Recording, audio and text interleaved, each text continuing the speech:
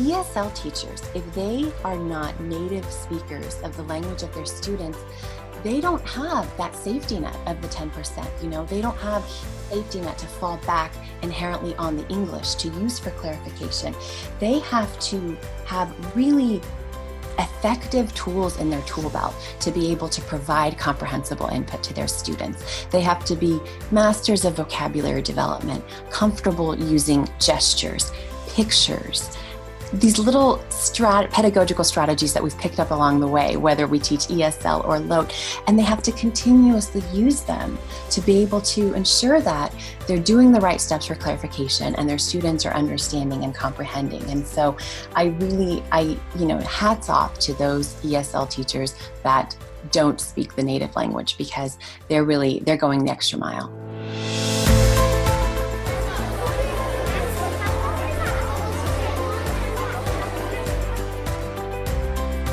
Welcome to Highest Aspirations, an education podcast that explores the world of English language learners and how we can make a greater impact.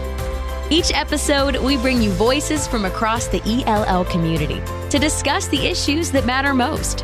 Highest Aspirations is brought to you by Elevation Education, your partner for ELL program management and instruction. Hey everybody, welcome back to Highest Aspirations. I'm your host, Steve Sofronis. Do teachers of languages other than English, or LOTE teachers, collaborate enough? What are some ways these educators could learn from one another to help build better language programs for all students? What are some of the common misconceptions about what it means to be a good language teacher, and how might understanding them help our students achieve greater language competency? We discuss these questions and much more in part one of a two-part conversation with Anna Mattis. Anna is an educational consultant and the product development manager for Seidlitz Education. Her love of language learning stems from childhood experiences as an immigrant and ESL student herself from Budapest, Hungary. Being proficient in multiple languages, she is passionate about second language acquisition for all students, sheltered instruction strategies, and research pertaining to heritage language learning and long-term ELLs. She has led professional development, coached teachers, and created educational products for both teachers and administrators working with ESL students. She has presented locally and nationally on best practices for quality ESL instruction, as well as effective training strategies when working with English language learners. Anna recently published the book 7 Steps to a Language-Rich Interactive Foreign Language Classroom for LOTE Teachers with John Seidlitz, and also co-authored Boosting Achievement, Reaching Students with Interrupted or Minimal Education. She began her foreign language teaching career as a high school French teacher at Aldine ISD in Houston, Texas, and has worked as an ESL instructional coach in Round Rock ISD. Anna has an MA in Foreign Language Education from the University of Texas at Austin and a BA in Communication Studies and Art History from Southwestern University in Georgetown, Texas. She joined Seidlitz Education from Region 13 ESC, where she served a dual role of bilingual ESL specialist and program manager for the bilingual ESL team. Anna and I have a lot in common as we both taught foreign language and are now both in the ELL space, so as you can imagine, we had a lot to discuss, so this is part one of a two-part series. Let's get started.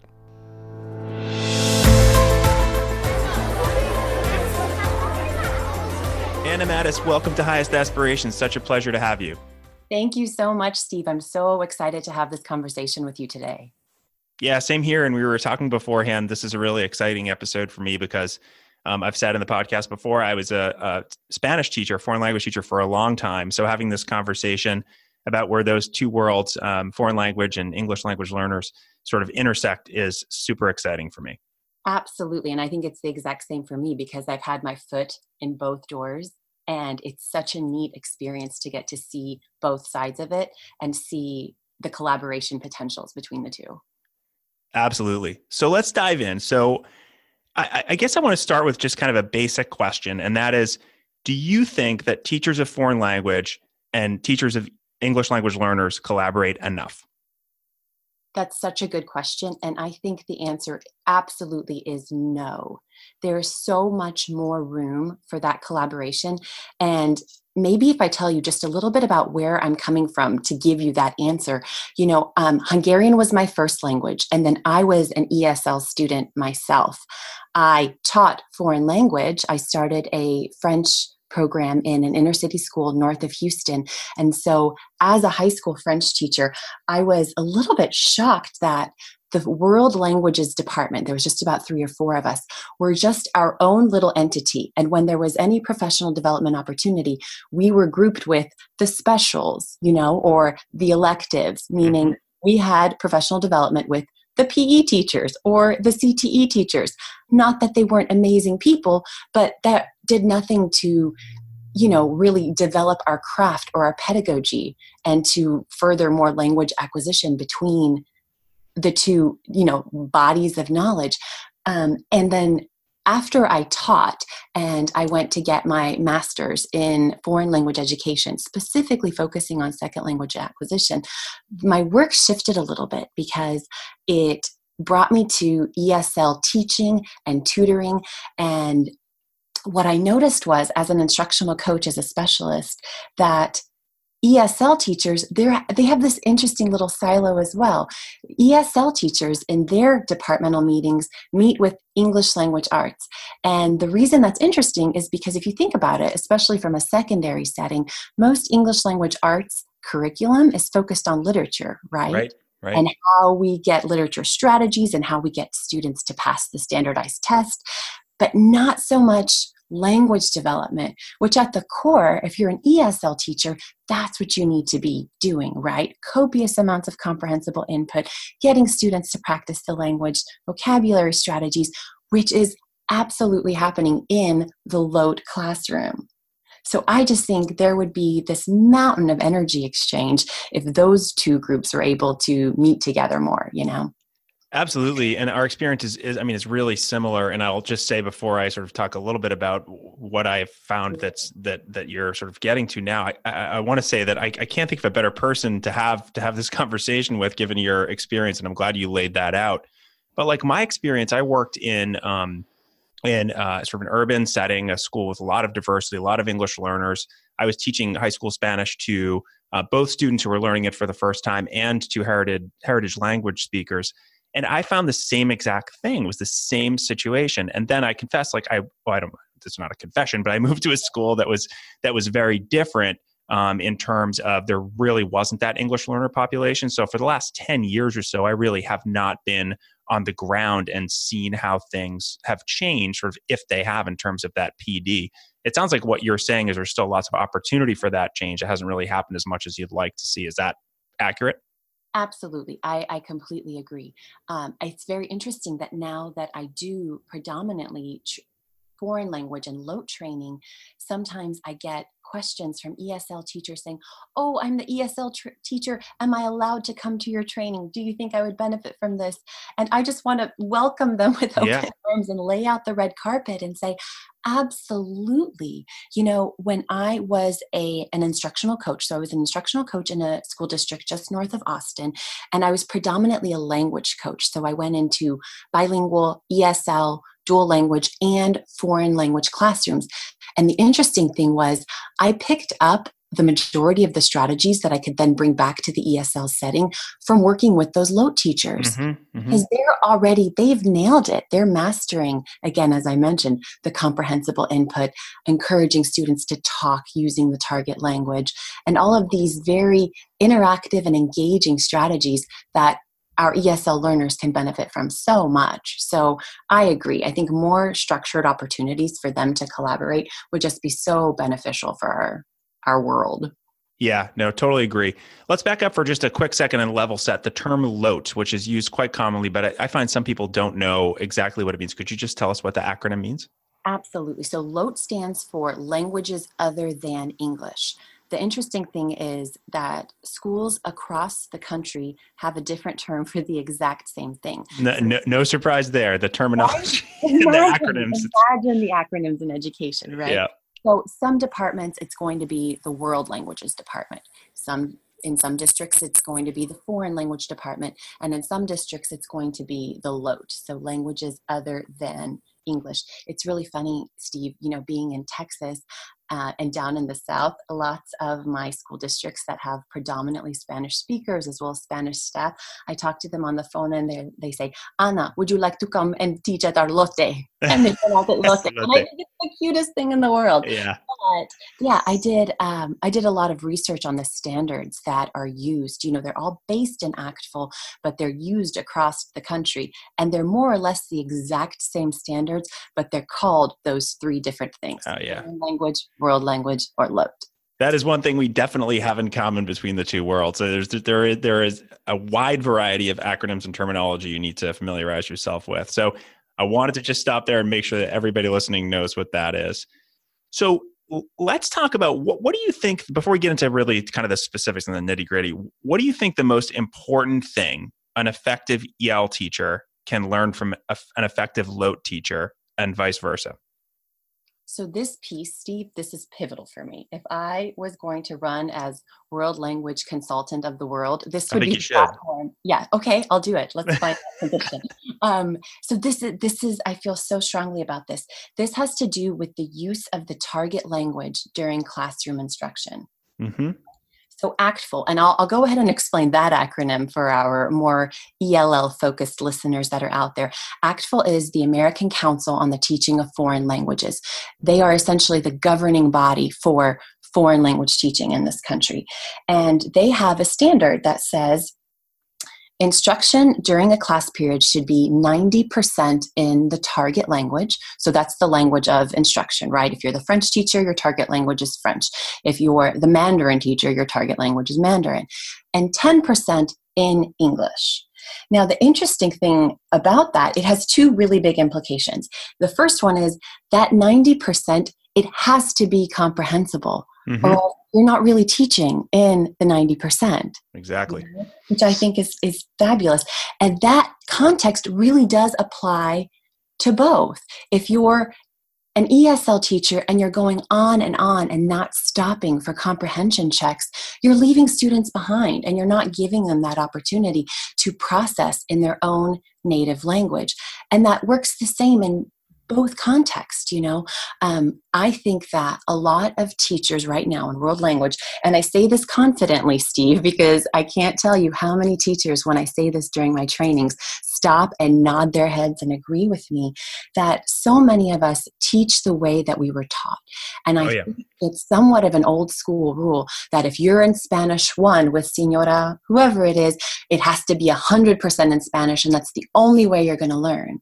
Well, that's not exactly true, because your background and your first language, all of those things that you bring to the learner or bring to the table as a learner, really affect, as well as your reason for being in that class. So if you're going on and on without doing comprehension checks, without giving students the opportunity to process what you just heard in the target language, you're not going to really be able to grow truly.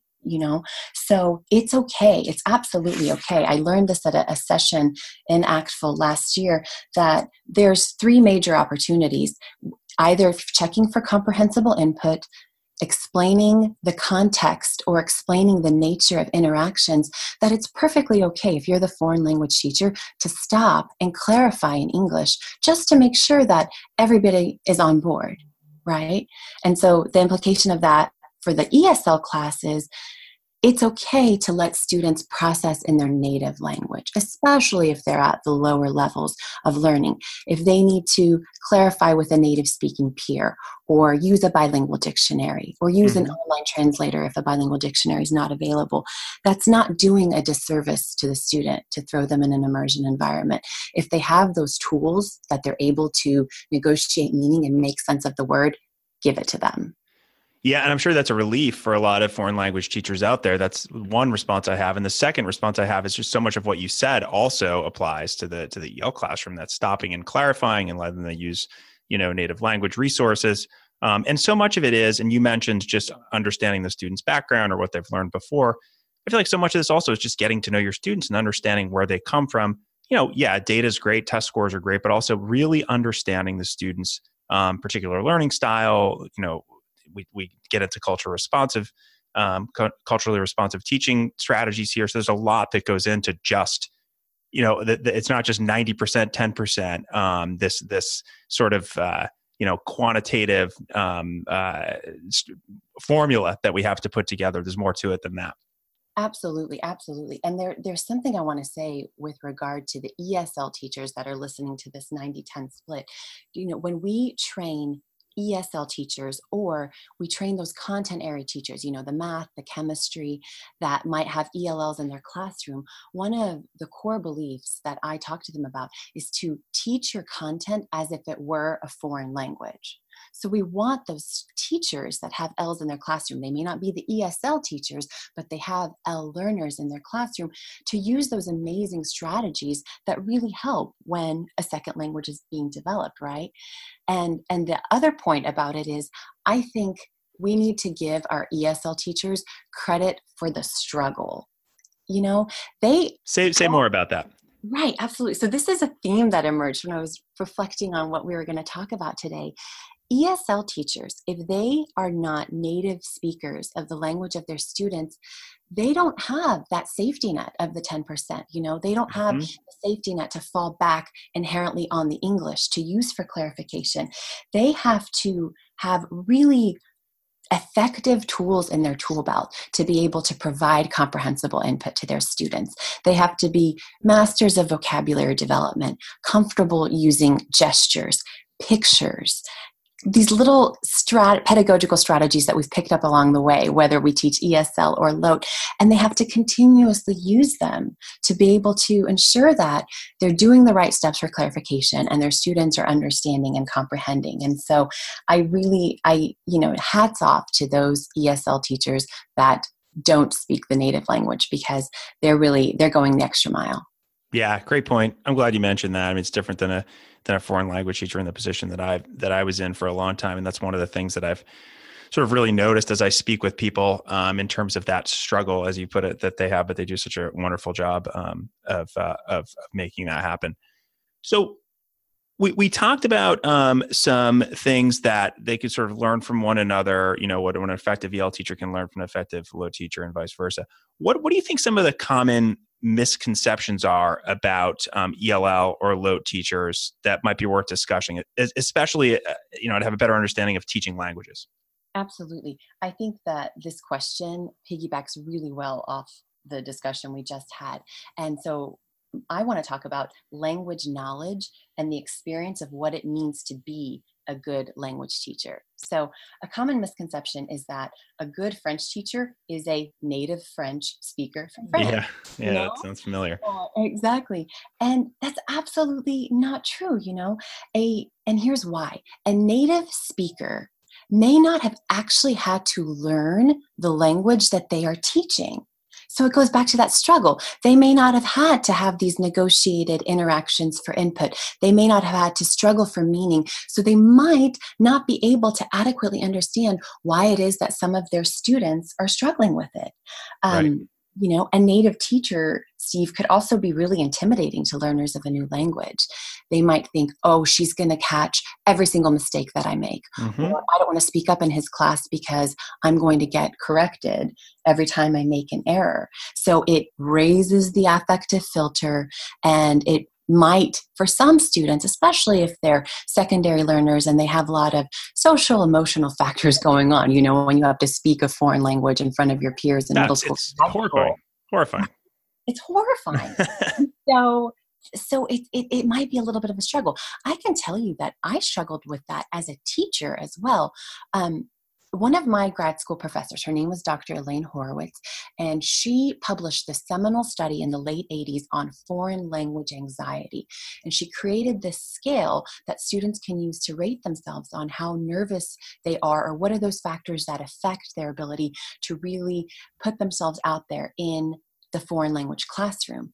And a couple of years later, she came back and created one for teachers, which I loved. I'm not a native speaker of French by any stretch of the imagination, but I can teach it pretty well. Mm-hmm. So when I saw that I'm not the only French teacher in the world that sometimes feels nervous about teaching certain aspects to my students because I may not have the exact answer of why this is grammatically this way, or as something that every single foreign language teacher in the world struggles with is, Miss, how do you say this in English? Miss, Yeah. how do you say this in French? Miss, Yeah. you know? And I constantly had to tell my students, I'm not a dictionary. You have a dictionary at your fingertips. Go use it.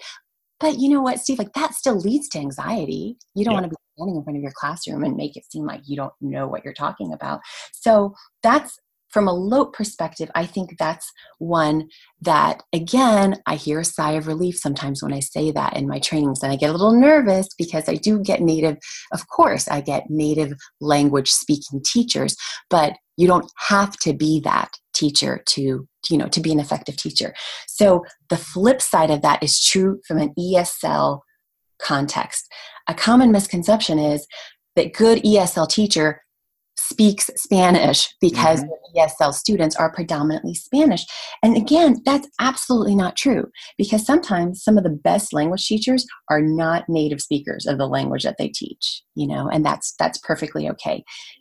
In grad school, I was very successful in teaching and tutoring my Korean ESL students. Do I speak a word of Korean? Absolutely not. And, I want to shout out to my co-author in the Boosting Achievement book that I published with Carol Salva 2 years ago. Carol Salva is a newcomer high school ESL teacher in Houston. And in her classroom, she had speakers of Spanish, Arabic, Swahili, Pashto, Vietnamese. Carol doesn't speak any of those languages except Spanish. But in all the times that I was observing her and we were writing the book together, she never had to use the native language of her students. She stayed in English because she had the tools in her tool belt to make herself understood and to give her students practice with the struggle. So, that would be my biggest misconception, is language knowledge. Well, I'm really glad you mentioned that, and I'll just say for the audience, we did not rehearse the answers to these questions, No. but your answers are. I mean, I'm saying to myself, I wish that I was in that workshop that you gave when I was a 22-year-old new teacher who was kind of thrown in a classroom by accident with that's another story for another time. But I had 30 students in front of me, 25 of whom were from the Dominican Republic and heritage speakers of Spanish, and here I am. I learned Spanish in college. I studied abroad, but there are many, many things I didn't know. But what I found, and it took a lot of time, was getting to know those students and getting to sort of the point where there's this intersection between what I could have learned from them and what they could learn from me, and just having that respect and that trust, which I hear so frequently from people like Carol and Eddie Williams, who is the teacher that was featured in the book, The Newcomers by Helen Thorpe. All of these sort of people who are masters of their craft, but don't speak all of the languages, because who does of these sort of super diverse classes that they're trying to manage? I mean, it becomes all about really the relationships that you create, and again, like you mentioned, the tools that you have in your tool belt to be able to work with those students, and really looking at them as assets. And I think back to my time, it was almost like it was almost a selfish thing for me, because I'm like, oh, man, how much can I learn from these? Like, how many more language skills can I learn? How can I learn sort of the Caribbean version of Spanish when I'm used to the peninsular Spanish version? And I think that's so important, but it really it's hard to do. And there's that fear and that anxiety that I'm also glad you mentioned, not only with students, but also with teachers. And what I saw as a teacher was when I kind of put myself out there, and I also sort of, let students know that, yeah, there's certain things that I don't know, that would allow them to really open up a little bit more and make that struggle and that anxiety more of a productive struggle that they could learn something from. Absolutely. It's all about being vulnerable. So yeah, much for sure. Both as an educator and as a learner, is being able to say, hey, I'm in the same boat as you are. We're both learning. I might be learning your language, you might be learning mine, but the win is in the struggle, right? The struggle is half of it. If you don't struggle, you're not going to achieve. Right. But the funny thing about that is so much of it comes back to second language acquisition theory. There was a study, Meryl Swain, who did a lot of research on the output hypothesis. So she studied the immersion programs in Canada, and she found, where there was a significant growth of the dual language and the bilingualism between the students. And she found that it was great and wonderful that students were getting input and they were performing immaculately on the comprehension checks. But when it came time to producing extended, sentences and big pieces of French, they weren't able to do it if they weren't given that opportunity to produce output. Right. And just to try. And so much of that, like you said, it comes back to just shifting the mindset. And I remember on my first day when I was teaching, so similar to you, my smallest class size, was 26 and my largest was 38. Oh, you had me beat with a 38. That's right? Cool. High school French learners. And I received the information about their background and their grades and their languages at the beginning of the year. And I saw that the class that I taught was, I think, 98% Spanish speaking.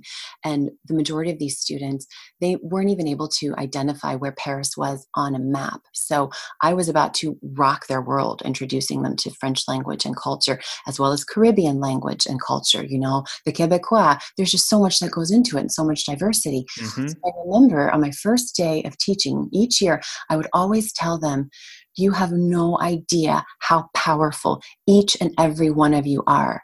The majority of you are bilingual, and you're on your way to becoming trilingual. Yeah. And think about what an asset that's going to be in your lives, in your communities, for your families to have this language knowledge. So I think us as language teachers, in either context, ESL or world language, we have such a powerful position to really shape the lives of our kids. And it's a wonderful thing. Yeah, definitely. Great point. And we don't escape sort of a Highest Aspirations podcast episode without using the word asset or asset-based or looking at our students as assets. And I'm really glad about that. So I'm glad that was already mentioned. So let's shift gears a little bit, because I want to talk about, the 7 Steps books are wonderful. And, if you want to give us a little bit of sort of context on those, and I would love to know, sort of keeping with our theme, how the steps were adapted from an ELL to a LOTE perspective, and what were some of the biggest challenges there? Absolutely. So if you're not already familiar, the original book was called 7 Steps to a Language-Rich Interactive Classroom. It was published a little over 10 years ago. I think the first version was 2007, and then updates in 2011. And the audience of that, the intended audience, was predominantly either teachers of ELLs in an ESL setting, or, as I mentioned earlier, those content area teachers. So anybody K through 12 that happens to have ELLs in their classroom.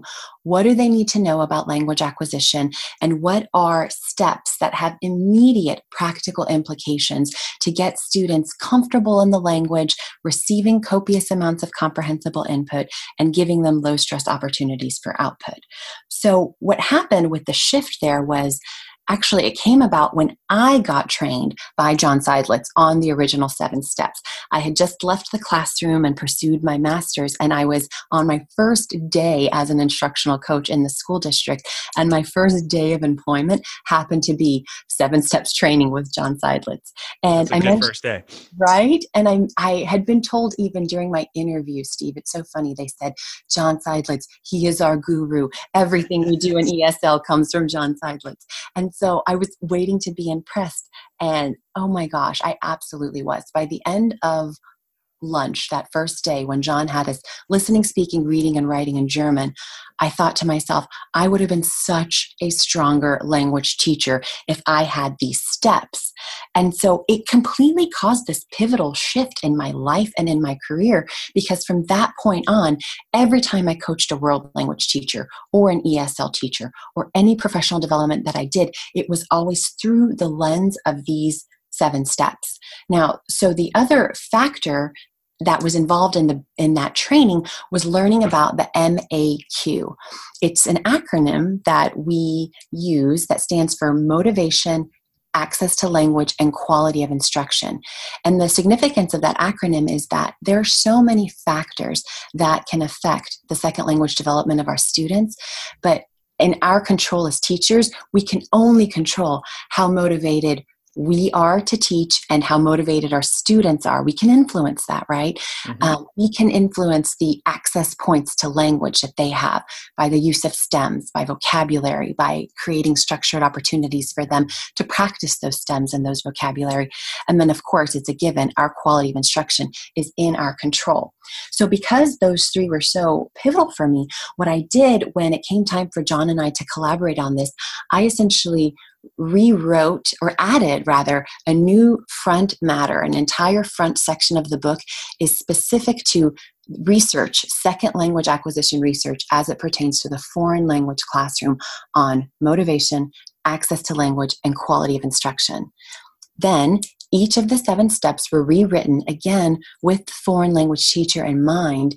And the conclusion of each of our chapters has a checklist where you can go by and see, this is how step 1 increases motivation. This is how step 1 increases access to language. So this new book and training really tie back to that theme of just how pivotal second language learner motivation is, those access points, comprehensible input coupled with comprehensible output, and how that can help in language development. And so that's, from a research standpoint, that's why you'll see that the book is a little bit thicker, more research geared. But from just you open the book and you see the biggest difference between the two is the one that's geared for the LOTE teacher has activities and sentence stems and dialogues that have already been translated into Spanish, French, and German. So the book, you can instantly take it and start using those activities in your classroom. And the reason we wanted to do that was me, especially as a French teacher in Texas, I struggled a lot at the time. Now remember, this was almost 10 years ago, of finding really good resources and dialogues that I need to get if it wasn't just passed on, from my French teachers or ones that I pick up at conferences. And so I found that the more I could provide to a teacher to have those tools at their fingertips when they need them, the better it was going to work out for them in their classroom, and the more risk they would take in trying out the steps and the strategies. And so that was really important for us. Yeah, great point. And that really helps, having those activities translated. I really must help sort of bridge the gap between research and practice, because so many of this stuff that we read as teachers, or that we don't read because we don't have time, frankly, is comes from kind of it, or seemingly comes from an ivory tower, and it's not applicable. But being able to have those 7 steps and those checklists and those translated dialogues ready, like you said, allows teachers, I think, to take more risks, which is great. And I'll just mention also that we'll link to the book and that information in the written version of the podcast on the website. We'll talk about that at the end.